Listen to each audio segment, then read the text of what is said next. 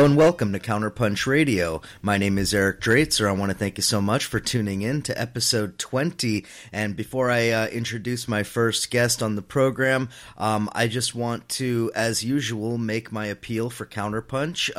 Counterpunch is really an important project here. I mean, if you're listening to us, if you've been following this podcast from the beginning, you know I make this appeal before every episode, but it's also not just because I want to help drive some subscriptions, I want to help increase traffic to the website, but because I think that independent media is really important, and the subject we're going to be talking about today is a perfect example of that. The corporate media, the mainstream media, almost completely ignores some of the most important issues in our society, economic issues, political issues, cultural, social issues. A lot of that gets pushed to the back if it doesn't sell advertising space, if it doesn't bring in the revenue, and if it doesn't fall in line with the corporate agenda, with the corporate line. And then you have something like Counterpunch, which is not a part of that. It's not a part of that system, and it depends on you. It depends on your support to continue. So if you want to have that critical perspective that is truly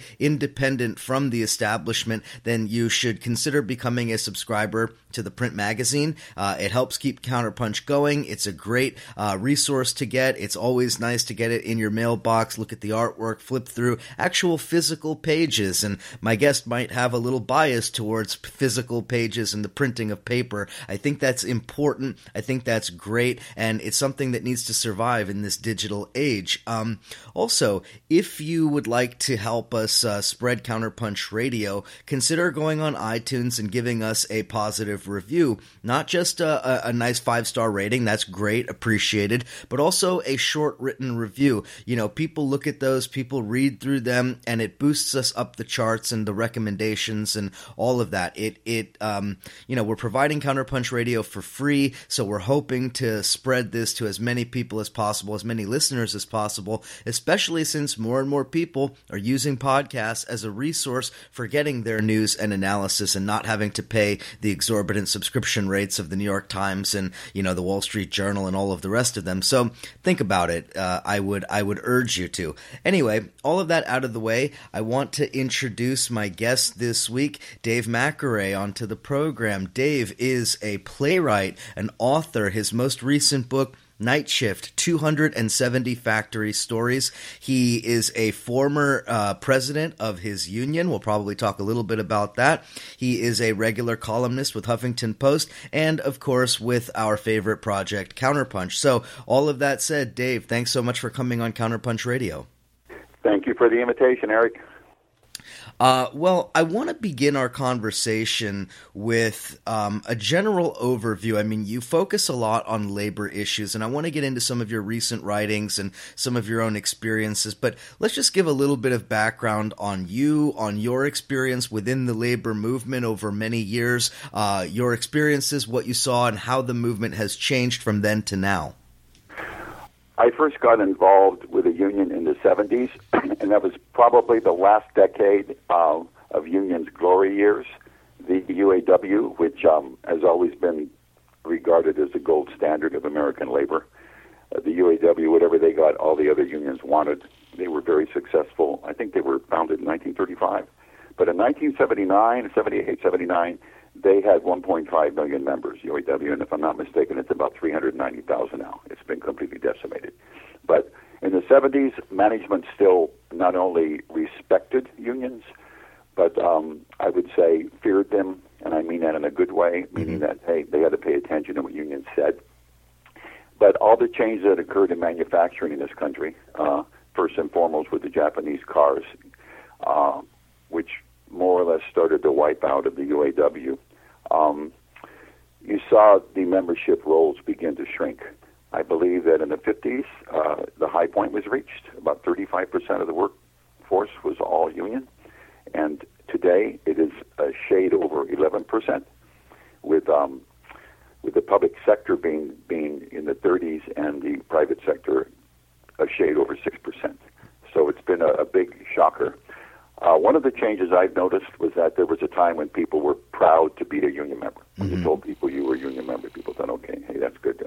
Wow, you know what union you told them. I've noticed a really big change in the perception that unions are now thought of when you mention unions, and I've done it 100 times in groups and social situations. They think of you as a thug or a thief, or as an anachronism. It is shocking, the change that has occurred over the last, say, 30 years. I think that one thing that I wanted to mention, at least from the outset, is that when we're talking about unions and what's happened to unions, it's not simply the decline of unions, it's the decline of labor unions in coordination or simultaneous with the rise of what we call neoliberalism, the Washington Consensus, this economic model with which we're living. And the decimation of public sector unions is really a fundamental characteristic of neoliberalism, the Chicago School, Milton Friedman, and all of this. So let's talk a little bit about that because this actually connects back to last week's episode with Michael Hudson in talking about the rise of neoliberalism and this economic Washington Consensus. There's been, of course, I think of the school teachers. I'm in Southern California, and I look at the LAUSD, the attack on schools in general. They try to pretend that it's lousy teachers, but in truth, they know that unions supply money to the Democrats. They know that the school teachers union is very powerful and so on. They're trying to break it. Yes. I really don't know what the exact point of view would be of people in Washington, D.C., the intellectuals of D.C. I know that there's been a big change in academia toward unions. They used to, going back to the 30s, you'd find a college professor who were very big on labor unions.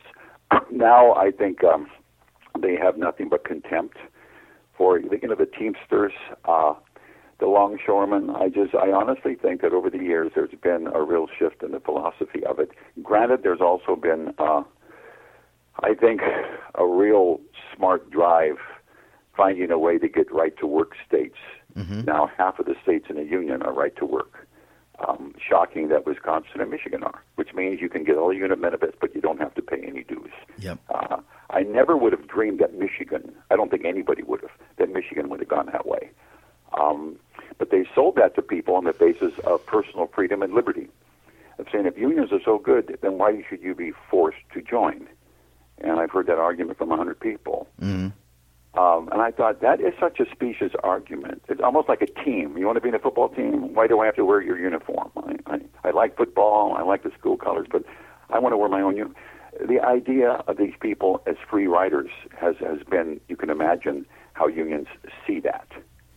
Yeah, and I think it goes hand in hand with the lack of political education, and it goes hand in hand with the separation of the workforce from the community. I think that that's very important, and I'll expose my own bias here a little bit. I'm a former member of the United Federation of Teachers. I was a teacher in New York City, public school teacher, and I saw over the course of just a few years the way in which teachers are under attack via privatization policies, the charter schools, and the attempts to essentially to break the union for a number of reasons. One of those, and you didn't mention this, but you, I'm sure, would agree, well, maybe I don't want to put words in your mouth, I think you would agree, teachers tend to be a bit more on the radical side of the labor union movement. They're closely and deeply engaged with their communities. Teachers are also able to reach out to their communities in a way that factory workers or others might not be able to, simply by virtue of the kind of job that they do. So in many ways, I think teachers are really at the top of the hit list in terms of the destruction of unions and the collaboration of union leadership with the Democratic Party. You know, a funny thing about teachers, I have a son-in-law who's been teaching in LSUSD for 19 years now. My father was a school teacher, sister, wife.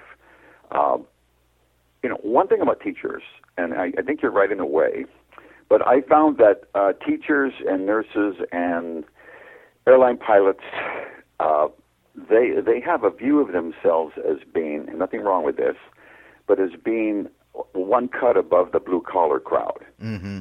Yeah. And also, school teachers are educated. Every one of them has a college degree. And as my father said, and still says, he was amazed at how many teachers weren't pro-union, even though they were union members. Mm. They thought that they had the apparatus to think their way out of it. You want to see solidarity, you look at the longshoremen on the West Coast. Yes, that's a good point. Those guys know that their strength lies in being union members, and without it, I've had people say that the police are bad because they're union members. And I thought the police are bad because they're police. They're cops. They are the weakest union members in a sense that they support nothing with the labor movement. If they saw a group of UAW guys in the street marching, then they would want to hit them with sticks, right? That's cops. I don't think they're union brothers. But school teachers, I found it's been kind of disappointing in a way. They got some very smart people, and I just don't know, if they see the writing on the wall or what. It's interesting. It's an interesting point you mentioned, and I would agree to a large extent. At the same time, I think that part of that is a product of the fact that teachers, in many ways, felt that they had a privileged position by virtue not only of their education, although I think that's true, but by virtue of the fact that they felt that their profession was immune to economic declines, that factory workers' jobs could be shipped overseas, but teachers would always be needed, and therefore that they would be able to, make a concession here and there, maybe not have to take a militant position on this or that issue, but that their union would stay strong and that their position in the economy and the economic life of the country would never be jeopardized. But of course, that's been a painful realization for the teachers that, in fact, quite the opposite. There are various ways in which public education in general and an organized workforce of public school teachers is being undermined, and there's so many different ways that that's being done. It's a good point. That's absolutely true. You talk about the portability of jobs. That's one thing, and I would say to longshoremen, have told them, I said, please guys, don't think that you're strong simply because you got union solidarity. You're strong because they can't ship the ports to Malaysia or Mississippi. You guys have a huge advantage in having jobs that can't be changed. You're right about factories. Look at all the factories. That's the big shocker. The other thing, I don't know what the percentage of is school teachers as far as membership meetings. I've never met one single school teacher. I have one single school teacher who attended regular monthly membership meetings. No, you've met two now that we're speaking. Okay, very good, Eric. Nationally, it's about 5% across the board. I remember reading years ago when Ron Carey was president of the UPS union in your neck of the woods in New York, and I think they had 5,000 guys there, members. And he said it's 5%. And he said that's pretty much of a national average. In my old union, the AWPPW, which was the Western, AWPPW Association of Western Pulp and Paper Workers, it was 5%. And some people took that as to be, apathy, as somehow a disregard for unionism. Some people on the inside said, no, it's a good sign, and that if they were angry, if they were upset, concerned, it would be a higher turnout. But 5% turns out to be just about right. That is terrible. Yeah. Well, I can tell you from my own experience in the teachers union here, part of it has to do with the political machine that controls the union, because speaking of the UFT, the United Federation of Teachers, you essentially have a small clique of just a couple of people, the so-called the Unity Caucus, which basically controls the entire union and shuts out all forms of debate to the point where most teachers don't even think that the delegate assembly, let alone the chapter leader positions or the union meetings are really all that relevant, that it's basically just a platform for the president of the union to get up and do his little stand-up comedy routine and tell us what's happening, give us a status report, and that's it. And so I want to return to this issue because I think that there is an insurgency I can speak to in the teachers union. There is an insurgency inside of the union that's trying to change that, but I just wonder, and maybe you could give me your input on this, to what extent is that the case with unions nationally, where the leadership is so deeply entrenched that rank and file don't even feel like activism within the union is relevant? That is a great question. Absolutely. I've been on both sides of that. I was a young Turk who looked at the union leadership as a stodgy bunch of guys, not in the pocket of the company, but guys with no imagination, no sense of creativity. And I joined together with a bunch of other guys and said, you know what, we got to step up.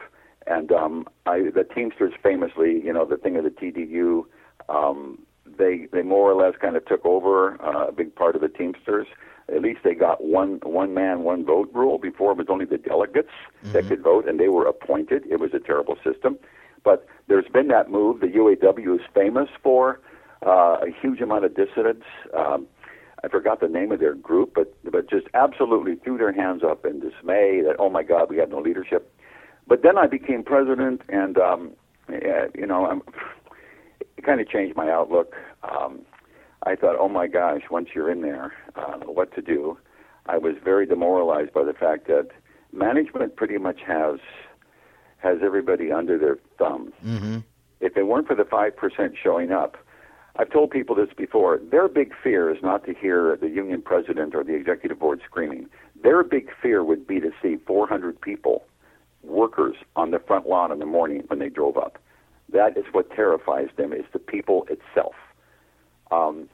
And that doesn't happen. Either people think, they're thinking, well, I won't get that much anyway, or these guys have tried their hardest and what they've gotten is I guess, the best.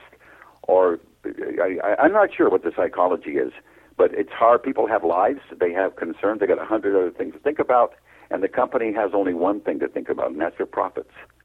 Yeah, that's right. That's right. I want to touch on an article that you published just a few days ago. We're speaking here on September 26th, entitled "Why Labor Unions Will Prevail."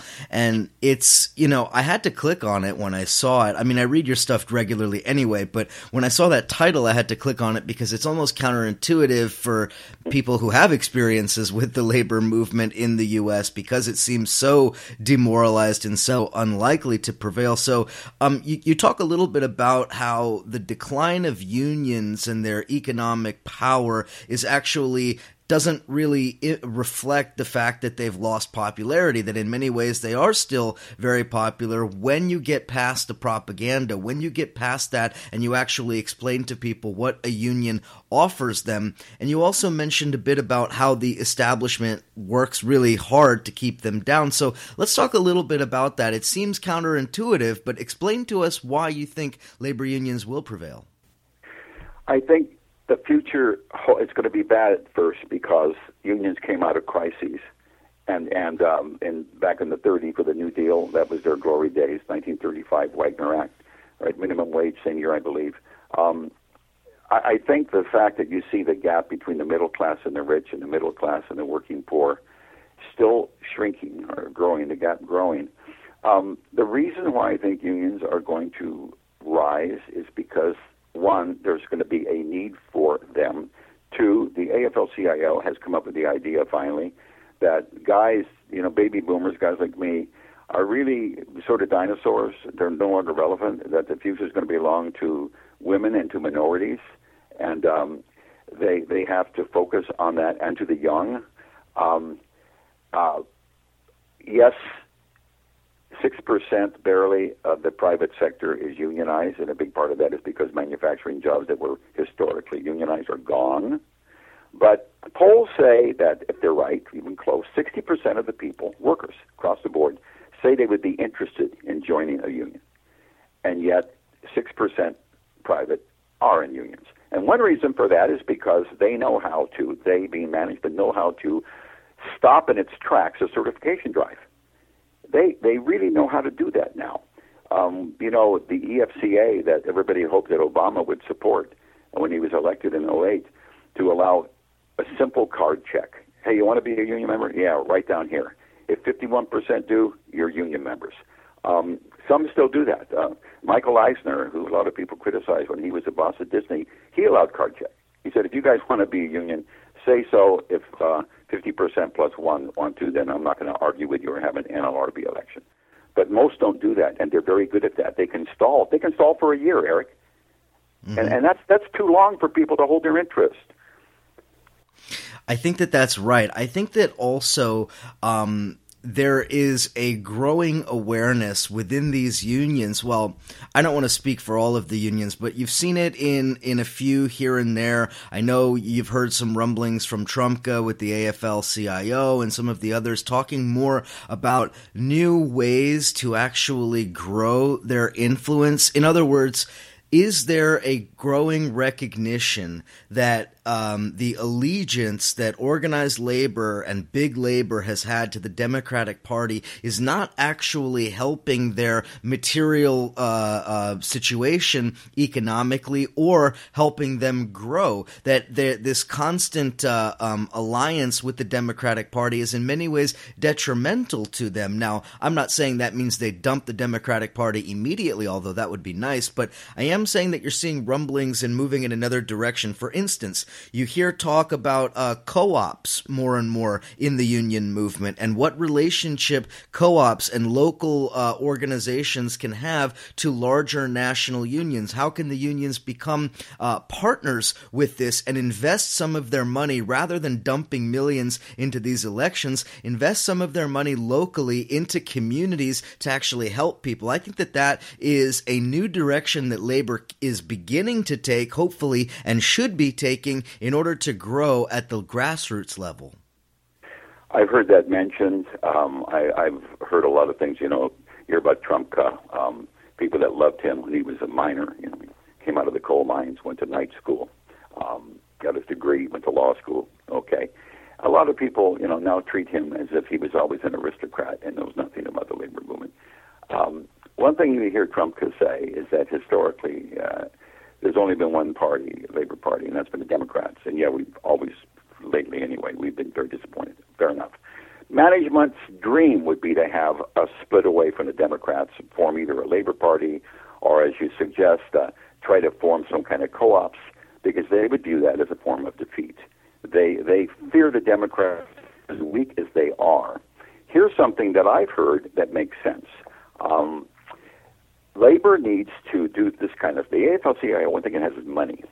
They've done terribly trying to organize Walmart. Famously 4,500 stores or something. Not one of them union. They've been shut down every time. They spent millions of dollars trying to organize Walmart. Here's the deal: they take the money and they go to high schools in the South and the Midwest, and they buy new uniforms for the football team. These are schools that need money. Buy new uniforms for the band, buy new instruments for the band. Make sure they realize that the union, supplied this. They have a scholarship, $100 scholarship. The steelworkers have a $100 scholarship. They call it the Steel Boy or Girl of the Year. They sponsor a car in NASCAR. They, in other words, make themselves visible in a good way. It's been suggested that they move the offices out of Washington, D.C., and they move them to the South. They put big office buildings in Atlanta and give good jobs and benefits to people. So somebody says, hey, where are you working now? I'm working for the Teamsters. Wow. And I thought that kind of stuff matters. Yeah, I agree with you. Although one thing I would say is that the crisis that we see, especially in America's cities, and especially, of course, in the former industrial cities, Detroit, Paterson, New Jersey, Allentown, Pennsylvania, all of these type of cities that are really collapsed, devastated economically, and now, of course, in translates to a social and cultural devastation as well. These are places where the union really needs to be investing their money, and I don't simply mean investing their money and trying to, reignite industrial production. I mean in doing things like being able to put people on the ground to protect public housing, to protect food programs, to protect the social safety net programs that have been devastated by both Republican and Democrat administrations. If the union took a leadership position in these cities, in the inner cities, in the economically blighted industrial cities, all of a sudden you would see, in my opinion, a far greater response than you would simply by, and I'm not denigrating it, but by what I think could be seen as symbolic gesture like, public visibility through a sponsorship of a NASCAR team. For that to happen, of course, you're right, of course. But for that to happen, you would need leadership. And exactly. I'm not saying you need leadership of a certain kind. And I think not just unions, but one thing I've noticed about union hierarchies is that those guys are really trying to cover their butts. They got a good job. They're nowhere near as highly paid as the people talk about. When I was president of a local, I turned down the membership suggestion that I make more money each time. I said it's a public service job. But even at the end, I was making like $150 a month. it was more or less an honorarium. Okay, when the Pope spoke, everybody loved the Pope. Francis was great. Seemed like a real moral leader type guy. I was thinking, what would have happened if he had given 90 seconds to labor unions? If he had talked about the poor and so on and said, but there's one device, there's one mechanism, everybody, that can raise people up, and that is labor unions, because they're resistance, and they can force management to part with some of that money. And it was labor unions that fix stuff. It's labor unions that pay women the same as men across the board everywhere. I thought, wouldn't that, they all praised everything he said. I thought that would be wonderful if he had talked that. That would have been maybe the spark that you're talking about as far as having people get involved in the community. Yeah, and again, I mean, part of the reason I'm saying that it's not simply because unions are able to marshal, a lot of financial resources, but unions are one of the only mechanisms, maybe the only mechanism that we have left that is able to, over a short amount of time, mobilize a large number of people towards a particular objective. Now, if you can turn out hundreds of thousands of people, if you're talking across the labor union spectrum, hundreds of thousands of people, millions of people into the streets for a particular issue, that is a tremendous power. And I think that is where the establishment, Republican and Democrat, really fears unions, that if they are in the ascendancy, that it is not only an economic force, but a political force that they will have to reckon with. And I'm thinking, the anti-war movement, which has entirely collapsed, which I was a part of in, lead up to the Iraq War in 2003, and throughout the Bush administration, the Democratic Party and Obama eviscerated the anti-war movement. If there was a tie between labor and anti-war activism, international solidarity work, all of these things that are really essential, all of these movements would essentially hold each other up to at least some degree. This is part of the historical function of labor unions when they were in a more socialist direction in the 1930s, and even in the post-war period, that was still very much true. That sounds good, and maybe I've become over the years too cynical, but remember Lane Kirkland? He was president of the AFL-CIO. He resigned in about mid-90s, 1995, I think. One reason he was forced to resign, is that he was strongly criticized by the rank and file for spending too much time. He was a vehement anti-communist, Kirkland, and he supported solidarity in Poland, Walesa's union. And he went out of his way, he visited Poland, and he was very much in favor of having the Soviet bloc countries, former Soviet bloc countries, become free, unionized, and so on. But American labor people thought, hey, the focus should be here at home. We'd already seen, 12 years of bad stuff happen, and here's Lane Kirkland out there trying to help a bunch of Poles. And he had an international point of view, right? And he had to pay for that. I was in the Peace Corps in India, and I kind of stayed in touch with some Indians, but I got in touch with the Indian labor movement there. They're in northern India where I worked, Haryana, where they make all the cars and motorcycles. Those guys, they have a communist party in India. They get about 2% of the vote, okay? So they're kind of leftists. But here's the irony. They have been threatened with moving the jobs out of India and moving them either in the north, either to South India or to South Vietnam or to over to Bangladesh. So just like they threaten us here by moving jobs out of Ohio to Mississippi, they're told, you're asking for too much, we're going to move you. And I'm thinking, all over the world they're using the very same formula. And I guess what I'm saying is that your idea, I think of Occupy Wall Street, how effective or ineffective that was. Do you agree that even though it was a very showy and virtuous deal, that the fact that it lacked leadership hurt it ultimately? Oh, yeah. I mean, yes, absolutely. I was involved with it at the very beginning here in New York at the actual Occupy Wall Street. And I was involved with the Demands Working Group, which was desperately trying to force Occupy to take a platform and actually demand concrete economic demands. And this was vehemently resisted. But there was part of the resistance had to do with an ideological failure because of the so-called leadership, although they didn't recognize themselves as such, the consensus model, so-called anarchist horizontalism, which I'm not necessarily 100% opposed to, but the lack of a structural leadership and ideological coherence ultimately, I think, doomed Occupy, because rather than making concrete demands, they were interested in abstractions. And this is part of the problem with really all of the social movements that we have in the so-called developed world, that to a large extent they refuse to make the concrete demands. I think the same criticism has been made here on this show by a couple of former guests talking about the Black Lives Matter movement and the inability to make concrete demands and to have a structured leadership in a militant direction.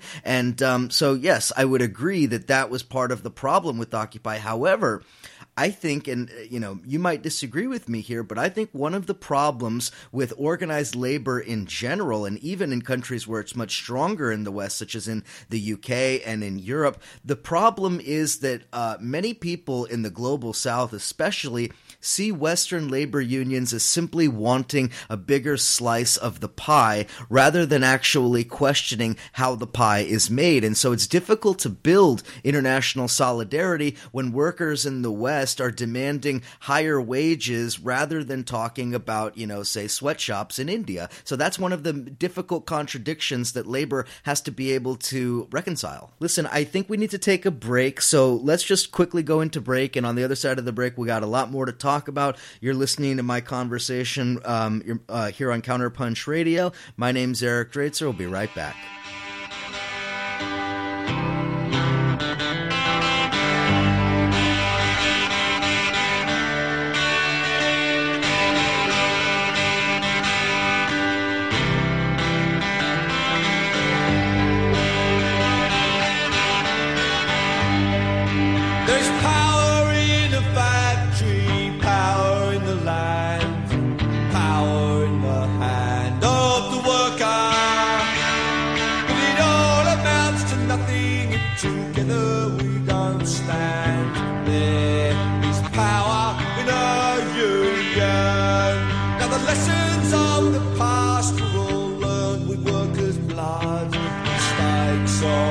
We must pay for, from the cities and the farmlands to trenches full of mud.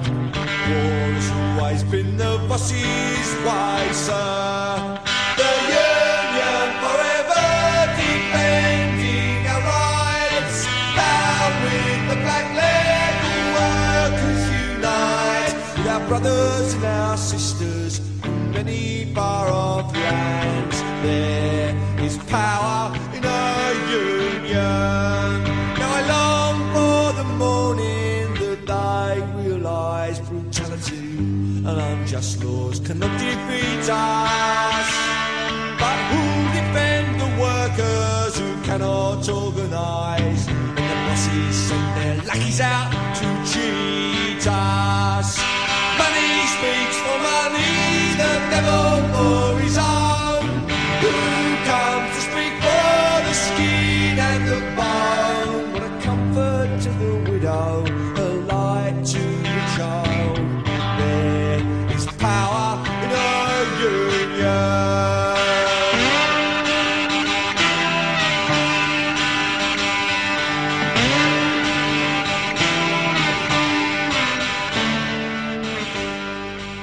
I have never met a working man who didn't want his son or daughter to become part of the management class.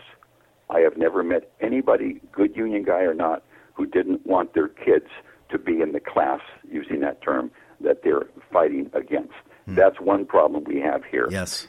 The 30s, or way before the 30s actually, a lot of people don't realize that the labor movement in this country was really dominated by foreigners. The famous Haymarket riot. Exactly. The actual handbills that were printed, half were in English, half were in German. German, yep. At one time, the largest union daily was written in the language Finnish. A huge amount of Finlanders in the United States working for labor. Maybe the last real union movement that had a charismatic leader was the farm workers. Yes, exactly. Okay, Chavez. And I was not part of that, but I was very much aware of it.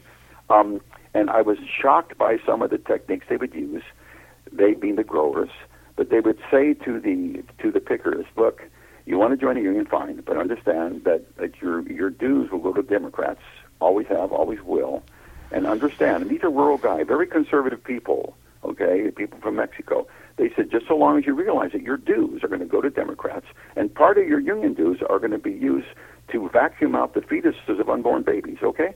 So long as you're okay with that. They put the fear of Jesus in these guys. They really knew how to reach them. And Chavez is one of those leaders that comes around once a generation and was able to keep them together. We don't have those leaders now, I'd say, Eric.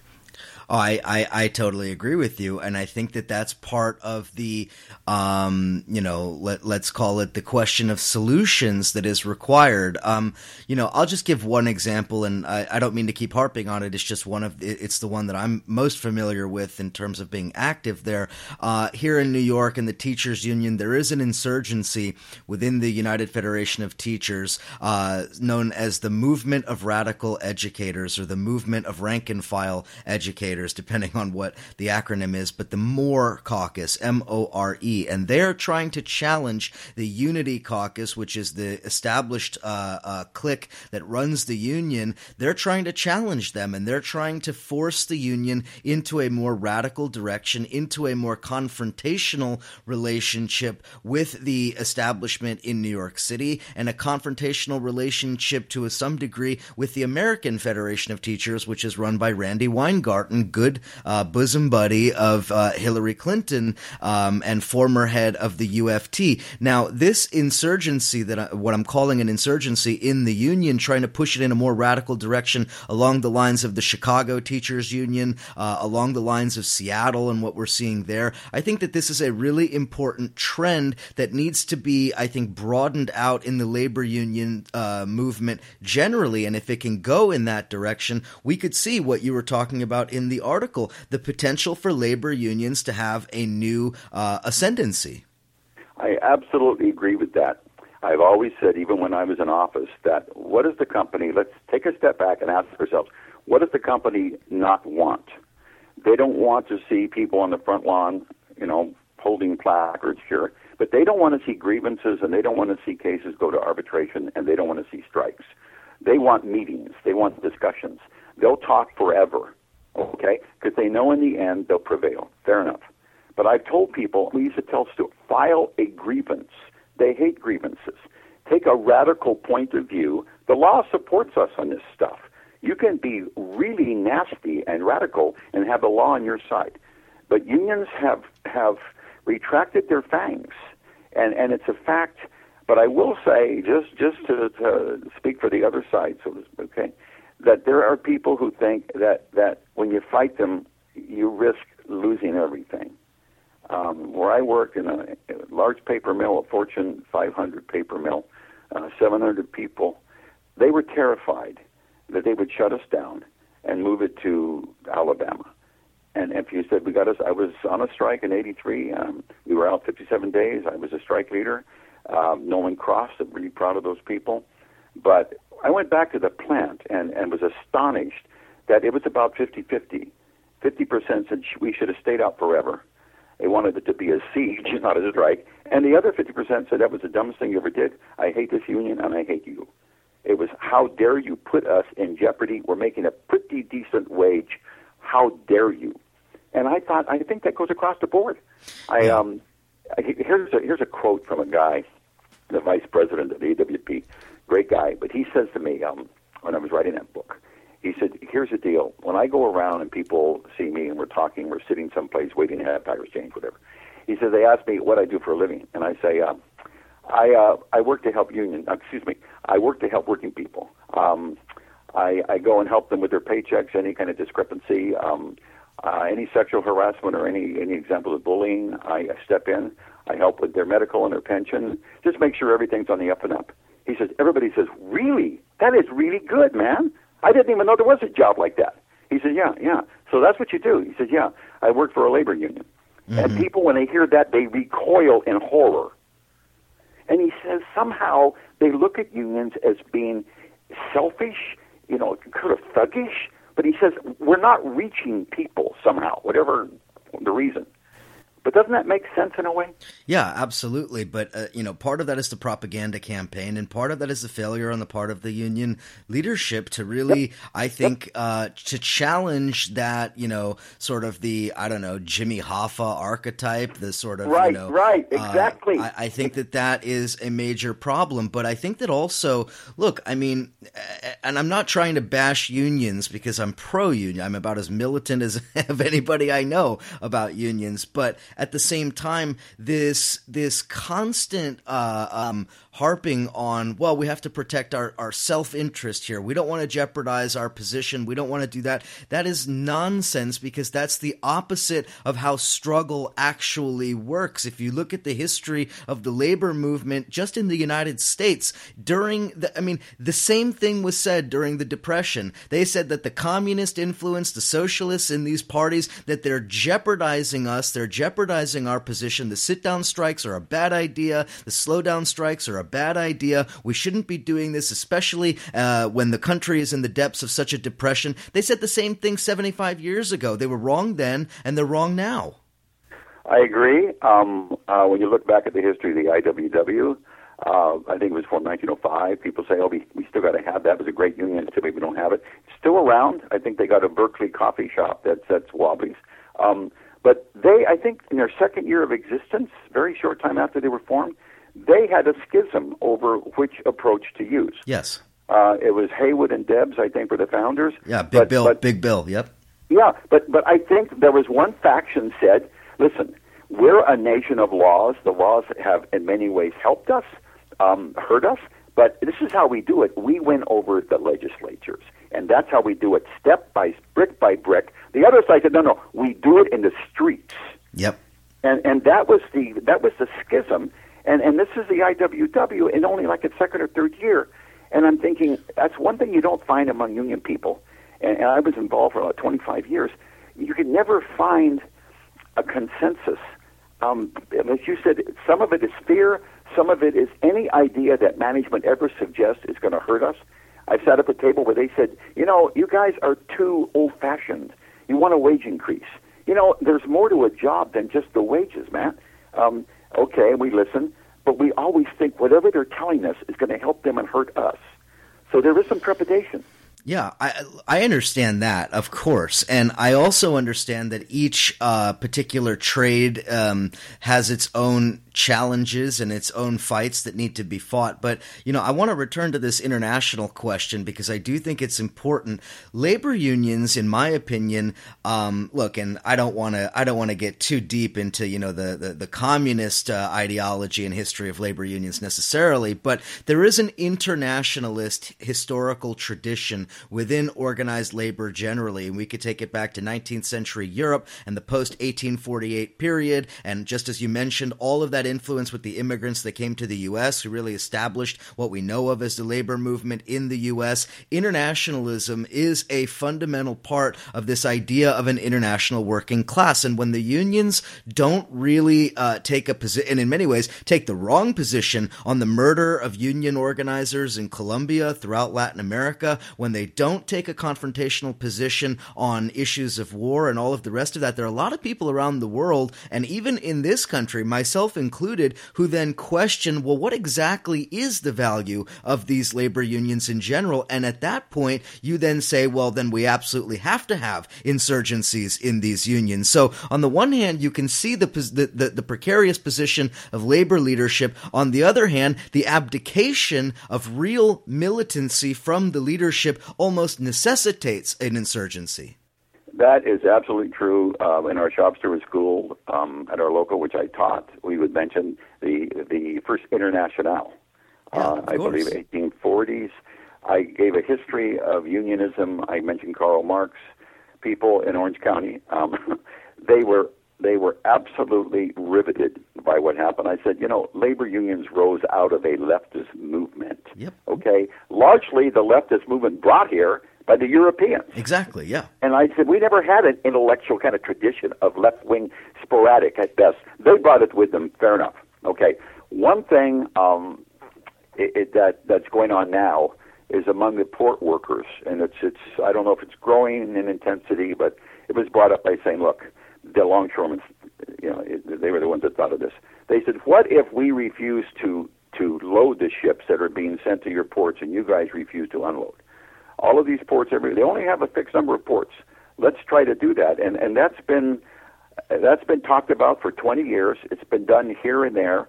But you know how it's hard to get people in the same union local to agree? Yeah. It's really hard to get people, different continents to agree. But there's a history of that. I mean, the workers strike all over the West Coast in, what was it, 1919, 1920? I mean, that's one of the watershed moments of organized labor in the United States, and that sort of militancy. I mean, we even saw it recently in Long Beach when they briefly shut down the port of San Pedro.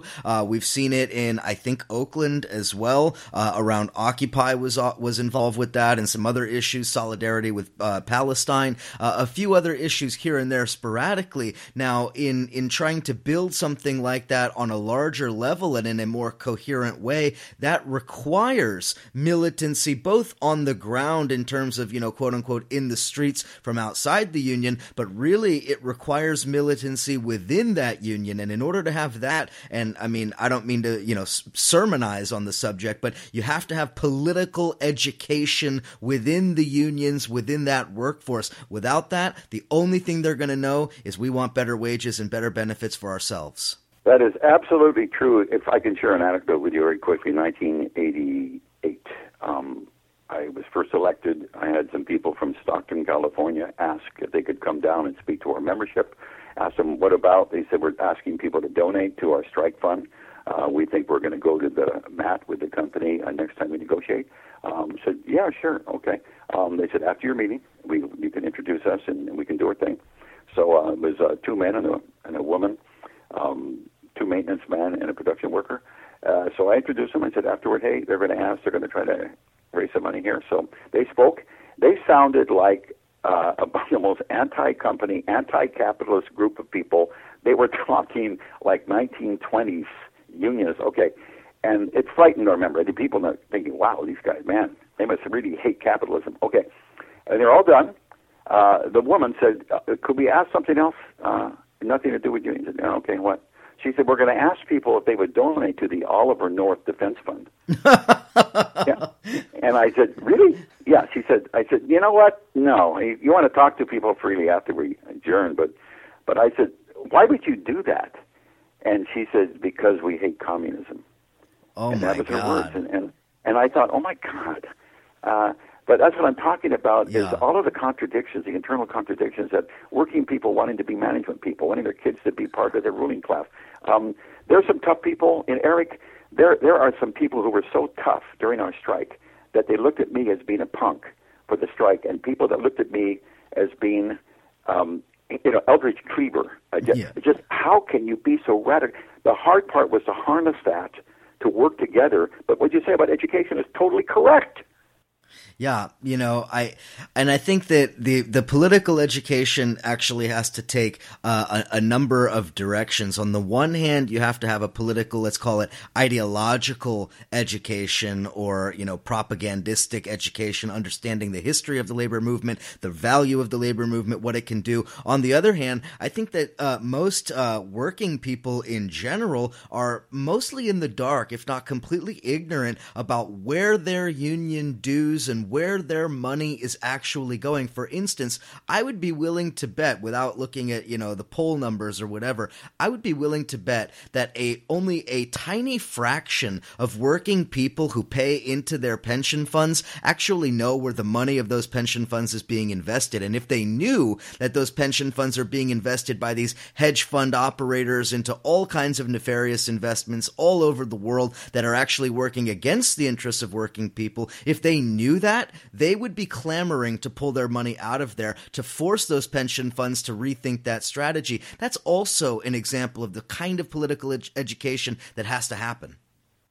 I completely agree with you. I look back, one of the kind of sick jokes that we used to tell at the E-Board, it was a joke, but we used to say, what if the membership were to have a secret ballot? 700 people and vote whether to remain union members or not. And we always wondered, we thought there was a good chance that people would vote out the union, thinking, one, that the union only helps bad workers. They only get visible when they help bad workers, and everybody thinks of themselves as being a good worker. And two, they look at the raises we've gotten and said it hasn't been much. What have they done for me? And they think they'll get a fair shake from the company without having to pay that $50 a month in union dues.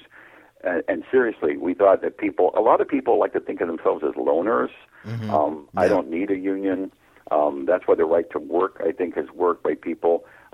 We have a fetish with liberty here in an odd way, kind of a work way. When you tell people, let's work, internationally, I couldn't agree more. I absolutely couldn't agree more, and brag about its leftist roots. But that alienates a lot of people, and I think it does because of lack of education about the history of unions.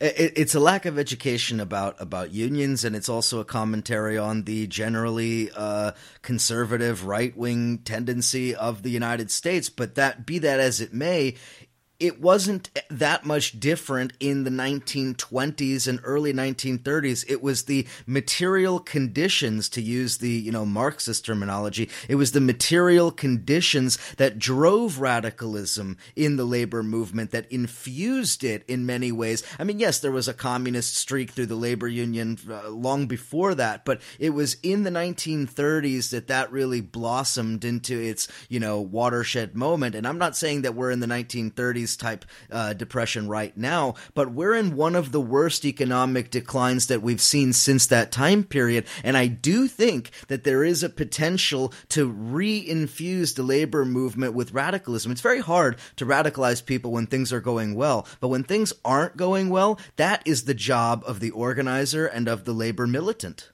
That's completely true. Also, just to look at how far to the right we've shifted. They passed OSHA in 1970 under Nixon. You imagine the chance of passing OSHA now? Yeah, right, how exactly. Far right. Look at the Democrats. They would have been called Rockefeller Republicans in 1974. Absolutely. And I'm thinking the right to have a federal agency come into your plant anytime, 24 hours, they would never pass that.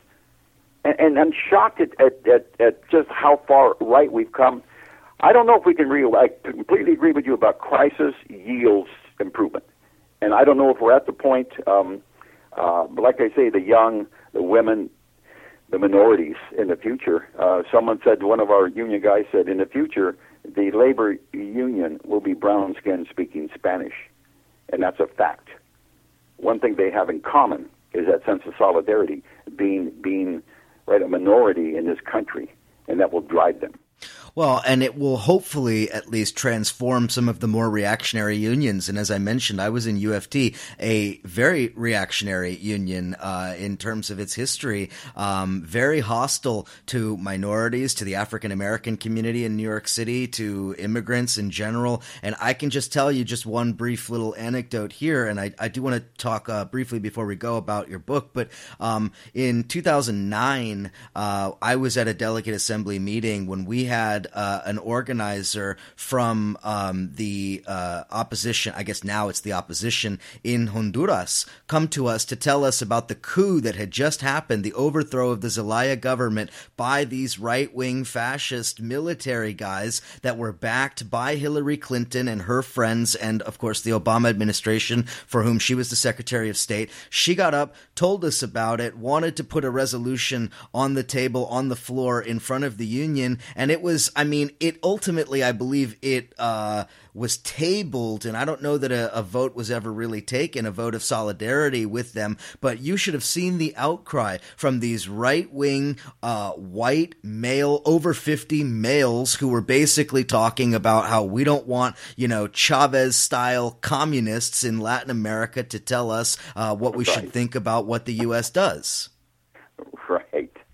And I found that to be utterly shocking. And to know, and I was working in Harlem at the time, in Spanish Harlem, and to know that there were a lot of these people who were making that point in our delegate assembly, who were then the next morning going to go into their classrooms and teach predominantly African American and Latino students about history, about science, about math, about whatever, English. To know that really disheartened me about what educators, as far as the union, do. My union broke away from the AWPPW was formed in 1964, way before I got there, but it was a breakaway union. The old union was called, I think, the UPIU, United Paper and Industrial Union or something. Anyway, they were not responsive. They were not wildly democratic. Whatever the beef they had, they broke away and formed their own union. They got kicked out of the AFL-CIO instantly for doing that. But they have been, their nickname, the name of the paper was The Rebel. It's one man, one vote. You can make a phone call and talk to the president of the International. I doubt if a teacher can call and talk to Randy Weingarten. But it's really wide open. And yet, the headquarters are in Portland, Oregon, a very cool city. And yet, historically, unions, even ours, don't have a good record on the environment and don't really have a good, for one thing, they want jobs. They want the cement workers union wants to cement the whole world. Yeah, exactly. And when people say that unions should be better about the environment, say, well, you know what? There's all kinds of groups. Unions are largely economic, and yes, it'd be great if they were more civil rights oriented. Even the famous Knights of Labor, nobody was really pro-African American. The famous 1882 Chinese Exclusion Act, the Knights of Labor was in favor of it because, for one reason, they thought the Chinese were going to settle for coolie wages and ruin the economy. And here in Southern California, people are very upset with Mexicans coming across the border, good hard workers willing to work for less. But at the same time, you have to also remember the historical connections between these movements. For instance, let's not forget, as my friend Professor Tony Monteiro has noted in an interview with me a couple of months back when I spoke to him, where was Martin Luther King shot? He wasn't shot at the Montgomery bus boycott. He wasn't shot on a civil rights march. He was shot leading a solidarity organization with striking trash workers in Memphis. Yes, okay, you have a history of African American working people who, on the one hand, were shut out by a lot of the racist elements within the labor unions. At the same time, have been some of the most militant as well. I mean, you could think of the night porters and all of that. I mean, I don't want to get into all the history of it, but there's a long historical tradition of that as well. And a lot of these unions have been unwilling to face up to the fundamental reality that working class solidarity requires inter-ethnic, interracial solidarity. It requires solidarity with immigrant workers. It requires not seeing immigrants as attacking your own wages, but seeing immigrants as exploited workers. That's totally correct, absolutely correct. Here's a piece of irony. Okay, the Chamber of Commerce, founded in 1912, very much aligned with the Republican agenda pretty much down the road, okay? They haven't come out formally as a group for pro-life, pro-choice, whatever. But the Chamber of Commerce goes so far to the left in the sense of even outflanking the radical wing of the Democratic Party in wanting limitless and open immigration. Why? They want low wages to give more profits to business. The Chamber is totally in favor of changing all the immigration laws and loosening them up. And they're not doing it for reasons of fair shake for the underdog. I mean, that's true. And again, look, when you're involved in this labor struggle, these are the contradictions that have to be addressed and have to be reconciled, because on the one hand, you want to protect the living wages, the standard of living and so forth of working people. On the other hand, you have to recognize where your allies and where your enemies are. Any political education requires that people understand the concept of class consciousness. And if the working people, the working class, sees more in common with the capitalist class than it does with the exploited labor and immigrant class, then they will never survive. That's absolutely true, and that's the only thing that disheartens me. I have a lot of optimism. I always found that I could convince people one-on-one, small groups, bring them over, kind of use the Socratic method, and they listen. I'm not saying that when they walk away 5 minutes later they're back to where they were, but I really think that people are open to that. But like I told you, I'm a little bit concerned by the fact that no one wants to be considered part of the working class. When you mention working class, they think it's temporary. They're all kind of budding entrepreneurs. They want their sons and daughters. I thought, okay, that kind of works against us. That wasn't the case, I don't think, with the immigrants in this country in the 20s and 30s. There was a sense of solidarity for lots of reasons. You still see it in some of the unions, as I mentioned. Longshoremen, the few that I knew, amazing guys. That was our sister union. They sponsored us in '64. They really liked what we were doing. During our strike of '83, I didn't know this, but the longshoremen held 100 jobs per day for strikers, and they would go ahead and let them work there. Don't know if that's still true, but they were great guys. We got to know them, and they didn't take any guff, but they were opposed to having minorities. As tough as they were, they have a terrible record as far as it went, but they broke through, and now it's hugely minority. And also, there was a time in the longshoremen when they had so much power that if you were a longshoreman, you retired, you could hand your card to your son, and he would get the job. They didn't have to hire him. But then there were longshoremen who didn't have sons; they had daughters, and that's how women got hired. Is they handed the card to the daughters, and daughters began working on the ports. Yep. Okay, well, we're about out of time, but before we go, I want to just give you a chance. Tell us a little bit about your most recent book, It's Never Been Easy, Essays on Modern Labor. Really fascinating. Tell us a little bit about that, how the book is structured, and what people really might find interesting about it. Again, people should pick it up on Amazon and wherever they can. Tell us a little bit about the book. The latest book is actually Night Shift, 270 Factory Stories. Oh, I'm sorry. Yeah, okay. I'm looking at the wrong thing on my paper. Yes. No. Sorry about that. That's what I meant. The first Night book Shift, yes. was like 65 essays, the first edition, and there was a second edition with about maybe 17 new ones. Night Shift is the more interesting one, I would have to say. It is 360 pages long. It is 270 actual stories that occurred that I saw in the mill. It's not a memoir. It accounts a lot of inside union stuff. A lot of it's been described as sad, as funny, as informative, as weird, as many things.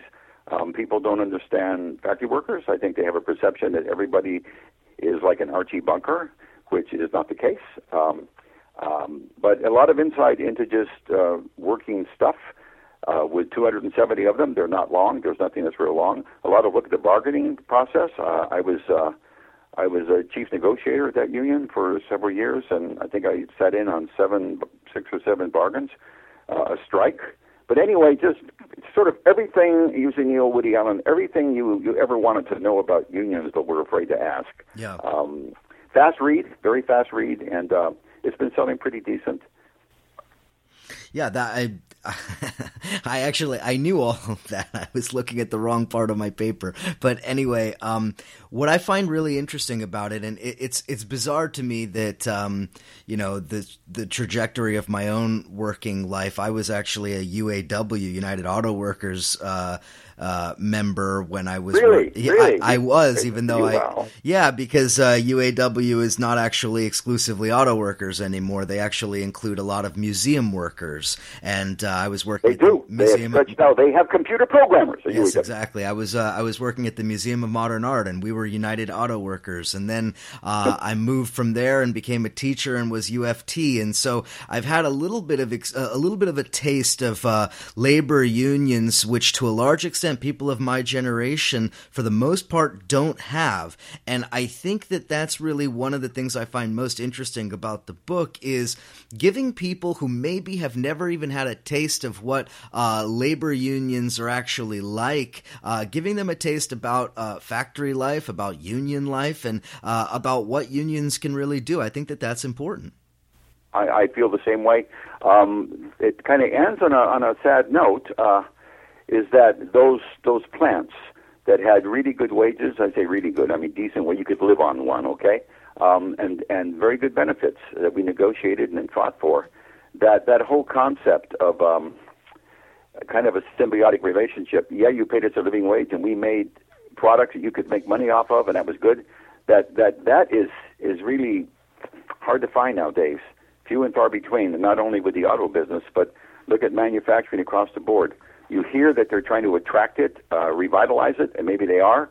But those big jobs, those great jobs, I think, are probably Robert Reich, the Secretary of Labor under Clinton. I did an interview for Counterpunch. Great guy. He said those jobs are gone.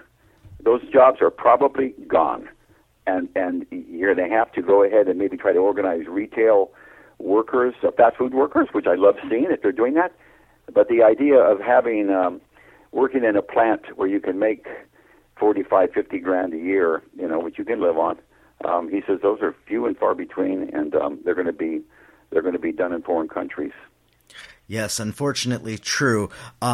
Well, I think we're going to have to leave it there. Although I was grasping for a way to end on a positive note, but I do think it's important. I think we talked about a lot of important things that the labor movement needs to be thinking about, needs to be discussing. Again, I want to urge people to check out the book. I'll get it right this time. Night Shift: 270 Factory Stories, and also the earlier book, It's Never Been Easy: Essays on Modern Labor. I've been chatting with Dave McAree. Dave, thanks so much for coming on Counterpunch Radio.